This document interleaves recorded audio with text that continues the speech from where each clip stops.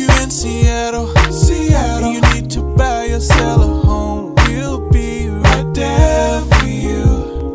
Because we're the realtors that you can trust. So go to rodandjohnson.com.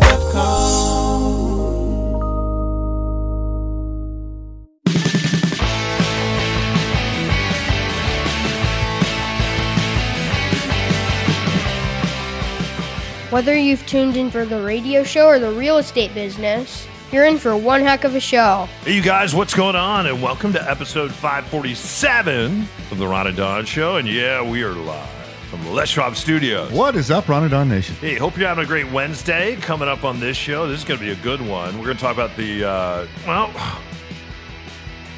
Cowboys. My son plays on a team called the Cowboys. Two of the coaches are sitting right here. And boy, did we have an issue in our first game. A big, big controversy. And also, we are going to play the blame game because I did hear my son at school the other day explaining to one of his friends who are on the Seahawks who we played why they lost. And they blamed it on someone sitting in this room. Also, coming up on the Ron and Don Show, do you get up early? Are you getting up earlier? I'm getting up around 6. Yeah. After 6. What about you? I get up real early every day, and I've been trying to go back to sleep. And sometimes it works, but most of the time it doesn't.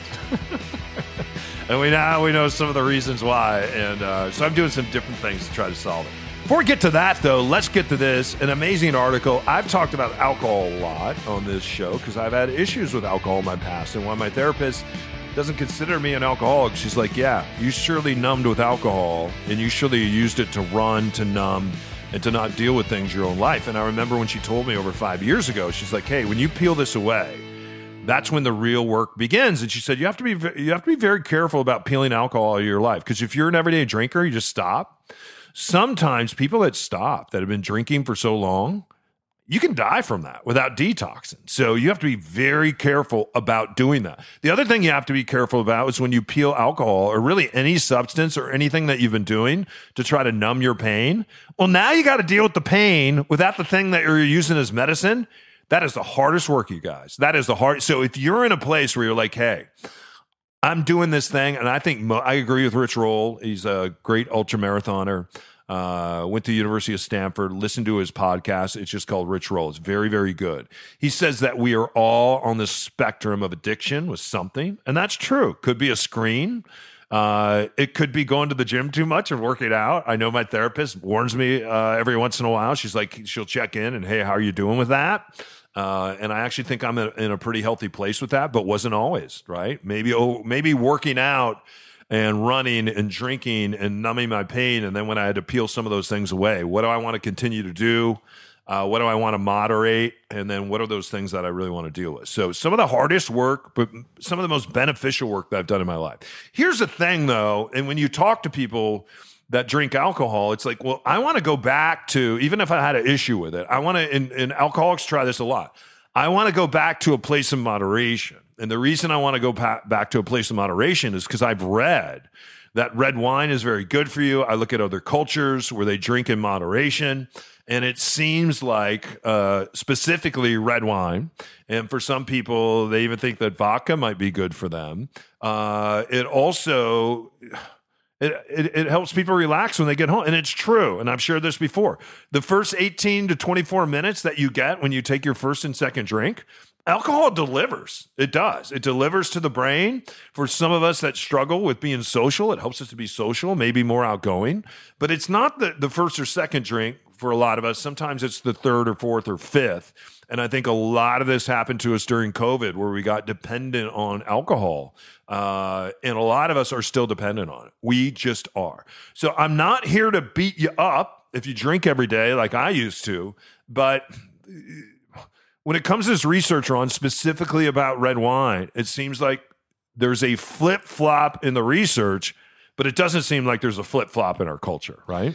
Yeah, I mean, this is studies come out all the time where I think you remember the 60 Minutes, Pete, where they're like, oh, these, I don't forget what they're called, this element of red wine has been shown to have a health benefit. And then they tried to isolate it, and they were selling supplements, and you could go out. It's like one of the fastest growing supplements they've ever seen. And it turns out that it wasn't exactly true.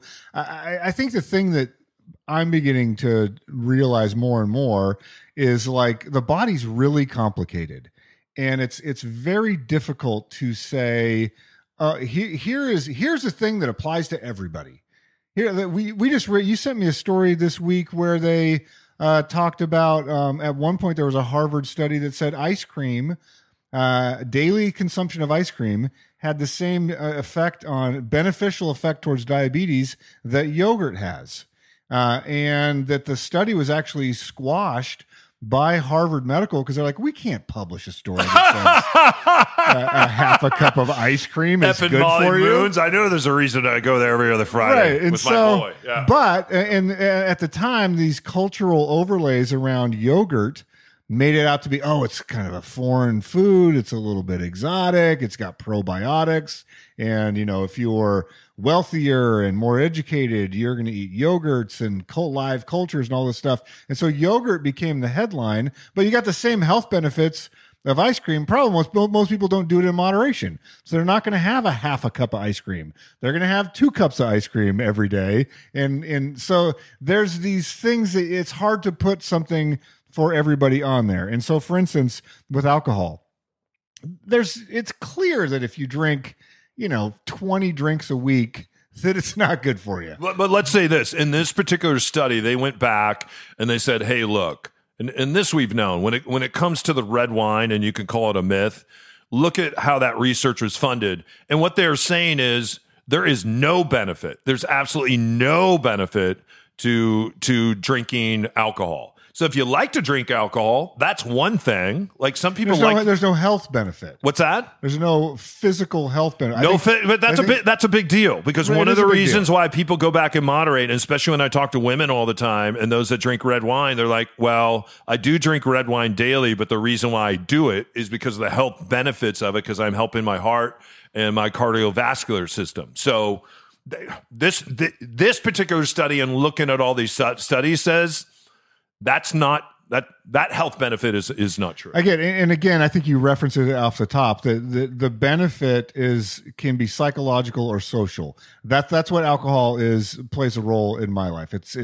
There's a ritual element to it. There's a psychological and social element to it. And I think I am one of those people that can be relatively moderate. I've gone through phases in the pandemic where I drank too much. I think along with every other American out there, it was like you're lonely, you're isolated, working from home, all the restaurants were closed. And so I did get into a routine of having a cocktail or 3 most nights of the week. But I do like the ritual. In fact, a friend of ours came by my place last night, and I was like, hey, do you want a mocktail? I've been working on some mocktails.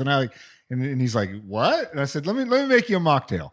So I made a mocktail. I used the same bar glasses, the same gear. It's the same sort of ritual. I like the big flavors of it. And he's like, this is really good. And I was like, yeah, it is. Thanks. Like I've been working on it because the ritual of that, especially when you work from home, of like, okay, I've finished my workday. I'm going to gear up to watch the Kraken game on playoffs. I like the ritual of making this mocktail. And so it doesn't have to be booze every night. But there are those moments where it's like, hey, I'm out, at my tiny house on the river and I got the fire going and I'm going to have an old fashioned. But it's having the 4th old fashioned or the 5th old fashioned. Those are when the things go sideways in terms of health. But for social, lowering your inhibitions, you've even said to me, it's like, hey, you're pretty fun when you've had 2 drinks. Not so fun when you have had 9, but like you're pretty fun. You're even more fun if you've had 9. Right. I think I've seen that once. It was amazing. Yeah, so like that's the thing. It's just not doing it every night. Yeah. So it's knowing it's like, okay, having 2 is your thing. And I gave you a book from Dr. Peter Attia. He said on longevity, and he's like, I still drink. He caps his to 7 per week. And he's like, but there are nights when a friend I haven't seen in 20 years is in town, and it's like, I'll have more that night, but then I just dial it back. And he's like, I don't regret it, because I haven't seen this friend in 20 years and we had a great night, but I'm not going to do it again that next week. Yeah, it's interesting. Like with dessert and sugar, and when I read this, I was thinking about some of the people that I know that just dessert is the ritual of when you eat. After you get done eating, you always have dessert. I didn't grow up in that house. We were just glad that there was food for 4 kids and my mom, and so there wasn't finances to have dessert. Maybe make a popcorn once in a while, something like that. But I don't think about dessert a lot. But I have friends that really struggle with dessert and sugar, and it's not that sugar and dessert is bad for you, but eating a bunch of sugar and dessert, and it's one of the reasons why now when you buy a pint of ice cream, they say, wow, if you eat a quarter of this, it's 400 calories, but if you eat the whole thing, it's 1,490 calories. When you eat that and then you go to bed, that is, and you do that every night, you're just going to automatically pack on the pounds from that. You are, and if you do the same thing before you go to bed, if you're drinking alcohol, and even if it's in moderation before you go to bed, what happens to alcohol and what happens to your system, your digestive system, alcohol goes to the front of the line. So when you go to bed, instead of working on that meal that you had that evening and saying, you know what, we're going to go ahead and digest this and figure out what's going to be glycogen, what we're going to use as fuel, what we're going to leave in the toilet in the morning, what we're going to store as fat, all these different things. If you're having dessert and alcohol on top of that at the end of an evening, you can pull that off, once or twice a month. But if that is your nightly habit, that's going to be disastrous when you get older when it comes to the health benefits of that and the non-health benefits of that. And a lot of the research that I've done says even as we get older, even if you consider yourself a moderate drinker, think about at the age of 70 saying, I think I'm done with alcohol. I have to tell you, if I make it to 70, that's probably when I'll start drinking lots of alcohol again, because I don't want to be old. I don't like being around. I'm looking now at what my life is going to look like, because I can't believe I'm 56 and what it's going to be. And I am working on accepting 57 right now. And when I get to 57, I'm going to accept 58. And at some point, you have to accept the fact that you're turning 60.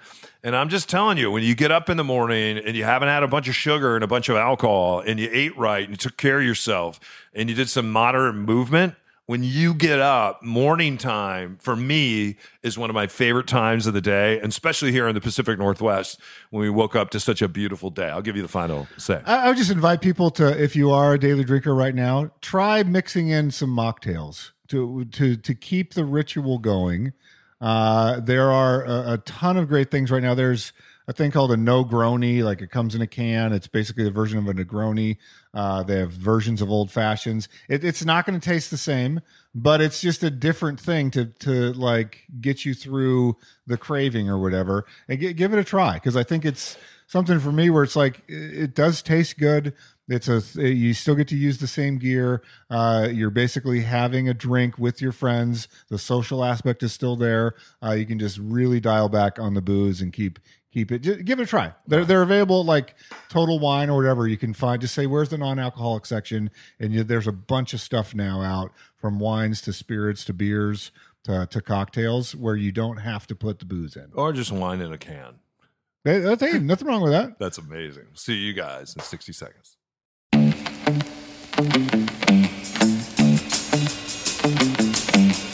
Hey, you guys, what's going on? It's Don here with my good friend Ron. You may have heard of us. Anyway, you probably haven't heard of her, Ron. We have a brand new team member, Team Ron and Don Real Estate, right? Yeah, her name is Mara, and Mara just left one of the big tech firms, and now she's doing real estate. Mara, what was it like dealing with folks in tech, and specifically with housing in Seattle? Yeah, the housing market in Seattle can be a little bit tricky. Seattle has a lot of very different and great neighborhoods. So having somebody that can help you find the right neighborhood for you and what you like to do is really important when coming to a new city, especially when you're trying to meet people who have similar interests or are close to the activities that you like. So what I want you to do is, if you are maybe you're not in tech or not moving around, if you know someone who is, or their kid is, or they're trying to leapfrog from tech company to tech company, Mara's on our team now. She's an expert in this specific area. So if you would like to do a sit down with us and meet her, you can go to ronadonsitdown.com. That's ronadonsitdown.com. All right, you guys, welcome back to the Ron and Don Show, and let's tie this in with sleep now. We were just talking about alcohol, and I will tell you this. When I was younger, I used to think, the more, and Ron was talking about ritual. When I would barbecue, cook, watch football, have friends over and all that, I love the ritual of that, especially barbecue, drinking a cold beer on a hot day, mowing the lawn after mowing the lawn, or is there anything better than a cold beer? Maybe there is. Maybe there's not. Maybe one of the new mocktails that Ron was telling us about. And I always thought that alcohol was helping me sleep. And then I would develop this habit of waking up at 3 o'clock in the morning, not able to go back to sleep at all, just bing. And this is when I didn't know that alcohol will help you sleep for the first couple hours, but when it comes to REM sleep, you'll get none. And then I developed this habit of, I'll just drink some NyQuil, and I'll drink some NyQuil, go to sleep, which would work, but then I would wake up exhausted, absolutely exhausted from it. And I was still waking up early, and I'm like, why am I exhausted from it? If you do some research on it, it's because I was getting no REM sleep. When you drink and go to bed, there's no REM. You have to have REM sleep. REM sleep comes at the end of your sleep cycle. And what was happening toward the end of my sleep cycle at about 3 o'clock is I was waking up. Two of the reasons I was waking up, because number one, that's what alcohol does to you. And number two, because the alcohol I drink, I have to go to the bathroom. So then you come back and you developed it. And I'm like, I can't sit here and take NyQuil. So then you start reading, you start doing crossword puzzles, you start doing work. The next thing you know, your mind is active and alive. And you're like, I better just get the hell up. So what I have learned over the years to do is every once in a while at 3 o'clock, I still get a call, especially if I had too many LaCroix the night before, or I love the bubbly. How are you enjoying the lemon sorbet bubbly? It's nice. Thank you. Yeah. So I'll still have to get up, but what I don't do is I don't turn on any white lights. I don't pick up my phone and check the time. I'll check it real quick just on my watch. It's usually the same exact time, you guys. And then I will lie down. I won't move. And I'll just sleep in a certain position. And then there's certain breathing techniques that I've learned, and I learned some of these online. I go right back to sleep. I'm typically able to sleep for about another 90 minutes. I hit that REM sleep. I get up and I take that warm into a cold shower that I talked about, and I feel dynamic and amazing at the age of 56 and much better than I felt when I was 36. So that's something that has worked for me. What say you when it comes to sleep? Because there's a lot of sleep studies out there right now, and as we get older, there is some research that says, hey, this is why you are waking up earlier as you do get older. And when I talk to all my guy friends, we're all waking up in the middle of the night, and we've all talked about solutions to going back to sleep. For some of us, they're healthier than others. So yeah, I think some of the physiological ones, there's just nothing you can do about it. The medical professionals are saying, hey, it's a function of getting older. Like, your body is changing, and one of the side effects of that is you're going to get up earlier. The other one that was surprising to me is that as your eyeballs age, and like I'm gonna, all of us, your eyes change, and you get readers on, all that stuff. It's literally letting in less light frequencies. Especially if you develop any cataracts or anything along that nature, and then your body just thinks it's darker than it is. And I found that to be, it seems obvious, but when it was laid out, I was like, oh, that makes a lot of sense. So like, while everyone else, if you have young, fresh eyes, your body, the melatonin hasn't kicked in yet. Your body's like, hey, it's still light out. And even here in Seattle, like, there's such a wide range for me between when it gets dark at 9 p.m. versus when it's getting dark at 3 p.m. Yeah. Where just my energy level and my reaction to that. And you and I talk about it every year in the darkest part of winter. We're like, geez, let's just go to San Diego or Hawaii or Costa Rica or something. It never come back. It is brutal. My thing with you as well is like, I do need to pee most nights at 3 o'clock in the morning. Oh man, the other night it just got me, because I have this clock. I try not to turn on a bright light either, but I have this old school tube clock where it flashes between the date and the time. Yeah. So the date had just turned to May. And so I look at that clock and it said 5:02. And I was like, oh, sweet. It's 5 o'clock. Like, I'll just kind of start to ramp up anyways. It was actually 3 o'clock, but I had seen it just as it showed the date instead of the time. And so then I was like, the same thing. He's like, it's just not 5 o'clock. It's 3 o'clock. Yeah. So then I'd already sort of told my mind that I was just going to go ahead and get up, and it played a trick on me. But yeah, I try every once in a while. I'll take those melatonin gummies. That will help me get a little bit better sleep. And then I will sometimes just need a change of location. I don't know if you ever do this. It's like you're in your bed and the bed's comfortable. I have a great bed. I like my bed, but it's like, I'm going to go out and just sleep on the couch for a couple hours. Just the physical act of changing locations, to me can help. And then the other thing that's worked for me great is going up to my tiny house by the river. It's pretty loud white noise.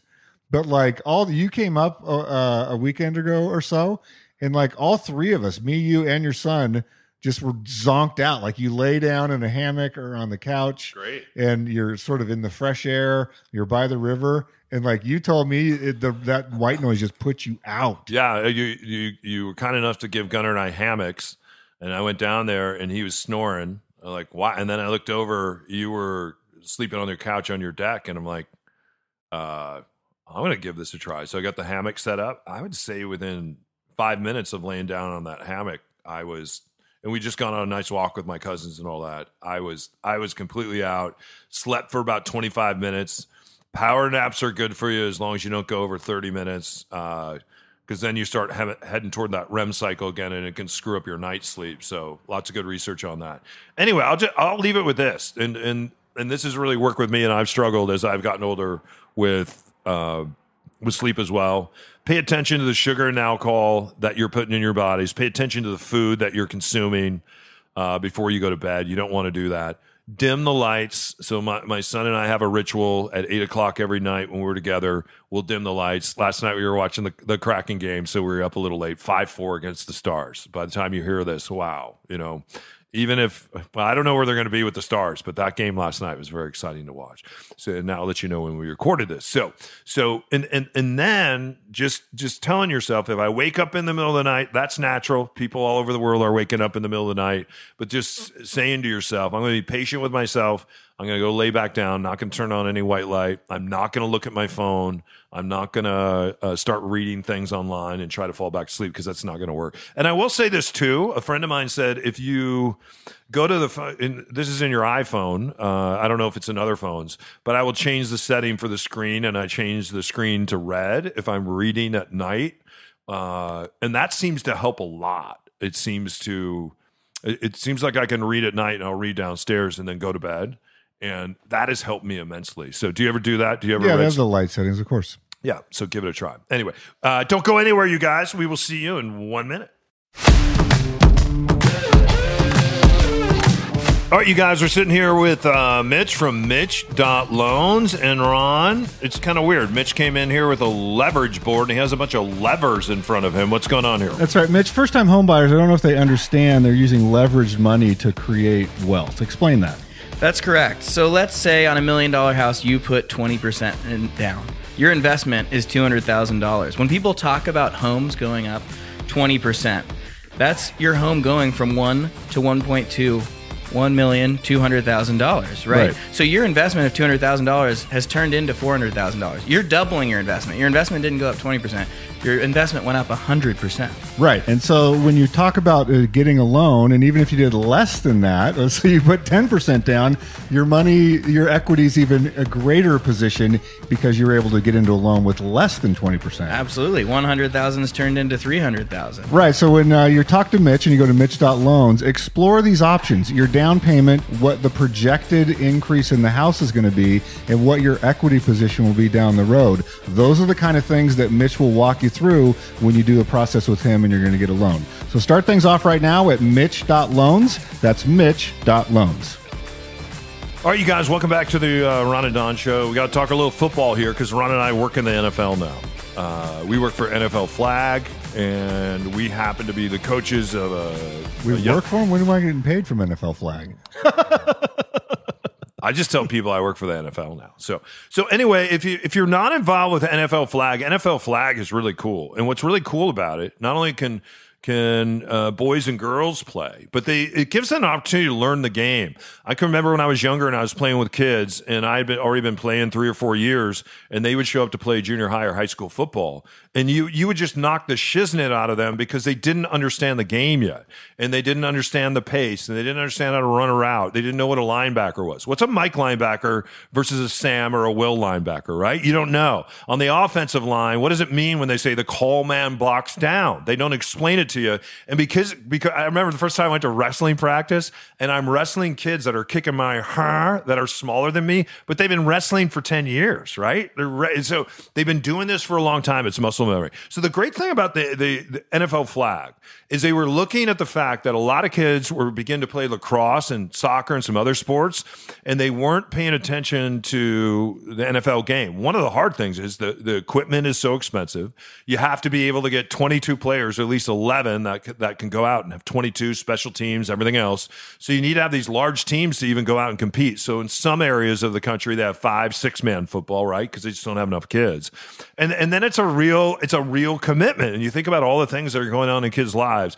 And for some schools where we volunteered, like at Cleveland High School, they said, hey, the most important thing here is that we love on kids and that we feed them.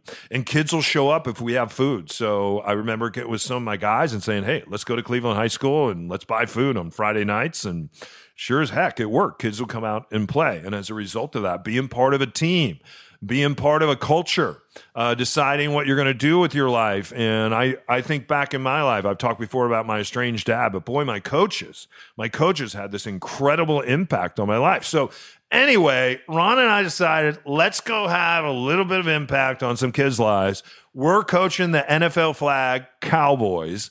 And if these kids never end up playing tackle football and all they do is play flag, I think this is going to be a lot of fun for them. So anyway, our first game, we've only had 2 practices. We show up at Ingram High School. We are winning.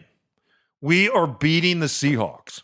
I think we have better athletes. I think we have better coaches. And then the next thing you know, and this is according to my son, our offensive coordinator, which I am not, I'm the head coach. The offensive coordinator, who may or may not be sitting in this room right now, calls a play. And in that moment that he calls a play, the whole thing fell apart. We ended up losing by 6 points. No, we lost by 3 points. By how many? 3. We ended up losing by 3 points. Come on, head coach. What say you, Ron, who may or may not, well, let's just say you're the offensive coordinator.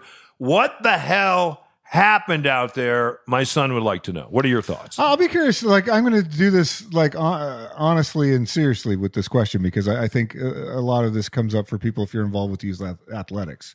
You and I are both competitive people. I found it surprisingly hard to not lean into that competitiveness and go, okay, I know who the 2 best, athletes on this team are, and we're just going to do what the other team's doing.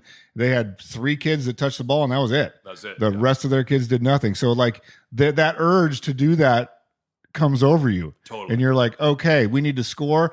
You throw the ball to him, and, like, that's it. We're just going to do that 4 times in a row, and we're going to score. So I was resisting that urge because, as our head coach, you had talked about, hey, everybody gets to play everything. And we swapped out 3 different quarterbacks, etc. So it's not the same rules as football that you and I play tackle football. So I glanced over the rules, and I had read one of the rules that you couldn't do, quarterback draws in this deal. And so I was like, okay, so I had that in the back of my mind. And then at the end of the first half, and I could be wrong here, but I would put my hand on a Bible and swear in front of a judge that the other team ran a quarterback draw. They hiked the ball in a shotgun. The runner came in front of the quarterback, and then he took off and ran and got a first down. That's what I saw. I think our other coach Scotty, he said he saw the same thing, and several of our players said, yeah, I saw that as well. No whistle was blown. They gave him the first down. I was like, oh, I must be wrong about what I read there. Evidently, you can do a quarterback draws. Did you see the play that I'm talking about? Yeah, I did see the play, and that play actually got called back. They didn't get the first down, but then they scored on the ensuing play. And when I had asked the refs about it, can you do a quarter? It said what you can do is the quarterback can hand the ball off to the running back. The running back can hand it back off to the quarterback, and then the quarterback can run. That's not what happened in the play. No, that is not what happened. But something else did happen where somebody had used some hands on that play. And the particular play that I'm thinking of, I'd asked the refs about, and they ended up calling that play back. But yeah, that was confusing because it looked like they allowed a quarterback draw, but that's not why the play got called back. But you're saying, so I saw this quarterback. I was right. I'm 15 feet away from this play. You're the offensive coordinator.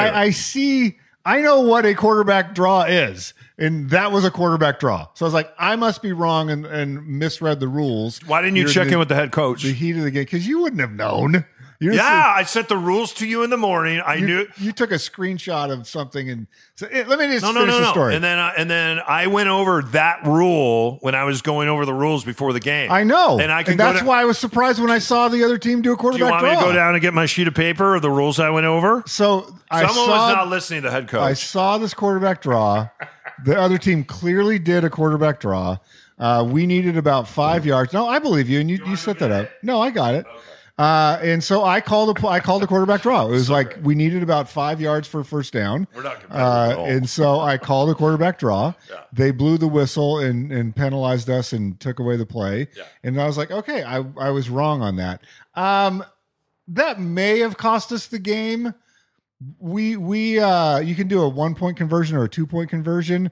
We tried a couple 2-point conversions that we got interceptions.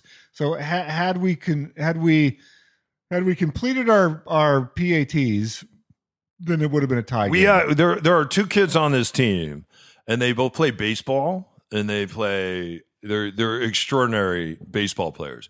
If you just took those two kids and you said, you like the other team did, you said you just throw it to him, that team wouldn't have even come close. But we said that everyone's going to play, everyone's going to learn, and as a result of that, sometimes we are very competitive, but you're not going to win those games. So going in, let me ask you this: going in to this week's game as the offensive coordinator, what do you think we should do? I'm going to add a couple more formations. I need to work on some play charts, but I felt really good about it. We have one kid who is kind of a nerdy kid. He's fast and has pretty good hands, but he's kind of nerdy.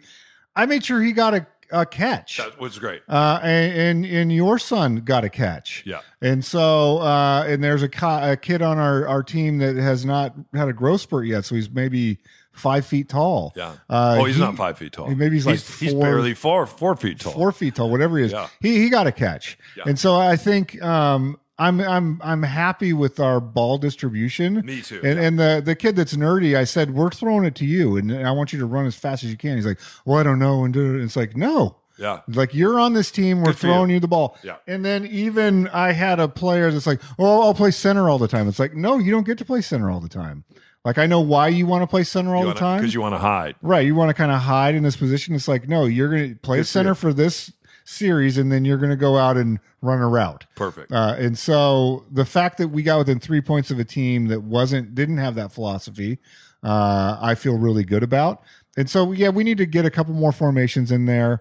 I think that we're going to win a couple games. I think we can play man-to-man. They say in the rule book that you can play man-to-man, but teams aren't successful with it. I think with the kids we have, and even though that 7 of the 10 have never played organized football before, they're really good athletes, and I think we could have covered. We could have covered that team man to man, and we could have kept calling the same guy. We could have had, the quarterback I'm thinking of, and the receivers I'm thinking of. Yeah, we could have had a 3-man team that would have scored 50 points. Yeah, if we just would have kept going to that well, but we didn't, and I think we did the right thing because it's not about flag football. Is not about winning these games. Well, as you know much what? as At it this is. level, though, because you end up, if you end up in the championship, you can go to regionals. And before you go to regionals, you actually play at Lumen Stadium. And so I think that's what a lot of these coaches are playing for. And a lot of these coaches step up and they coach so their kid can be the quarterback. So if you looked at the coach on the other side, he's like, I'm going to coach and my kid's going to be the quarterback. And he's going to throw to that kid over there that's 6'16", who is a pretty good athlete. And we're going to score some points, win some games. And if they do that, then they get to go to Lumen Field. But to your point, I think the sad thing is, and I've seen this happen to my own son, when you're playing organized sports and the other kids just completely cut you out and they don't understand what it is to be a part of a team and try to elevate other kids so that they can do well too. And that's what I loved about your coaching and what you did and what we're trying to do. And I sent that note to the parents before we even had a game. I said, hey, everyone's going to play. And we're going to rotate positions and everyone's going to get a great experience. I don't care about going, I didn't say this, but I don't care about going to Lumen Field. I care about kids being part of a team, learning to play together, elevating. And then if they go out, if any of them go out and decide they're going to play tackle football, at least you know and understand the game now, and you're able to protect yourself and specifically protect yourself from concussions as best you can. Because if you go out and you start playing tackle football and you've never played the NFL game before or an organized game, it's very difficult. But and I'll just end it. The Pro Bowl. If those kids want to say, "Hey, the offensive coordinator made it was a bad call," it theoretically could have cost the game, and that's a fine storyline. Sure, I choose to. You know what? That ref, I'm not going to beat up on this ref. He's a volunteer ref. Yeah. His call was wrong. I think he knew that it was wrong.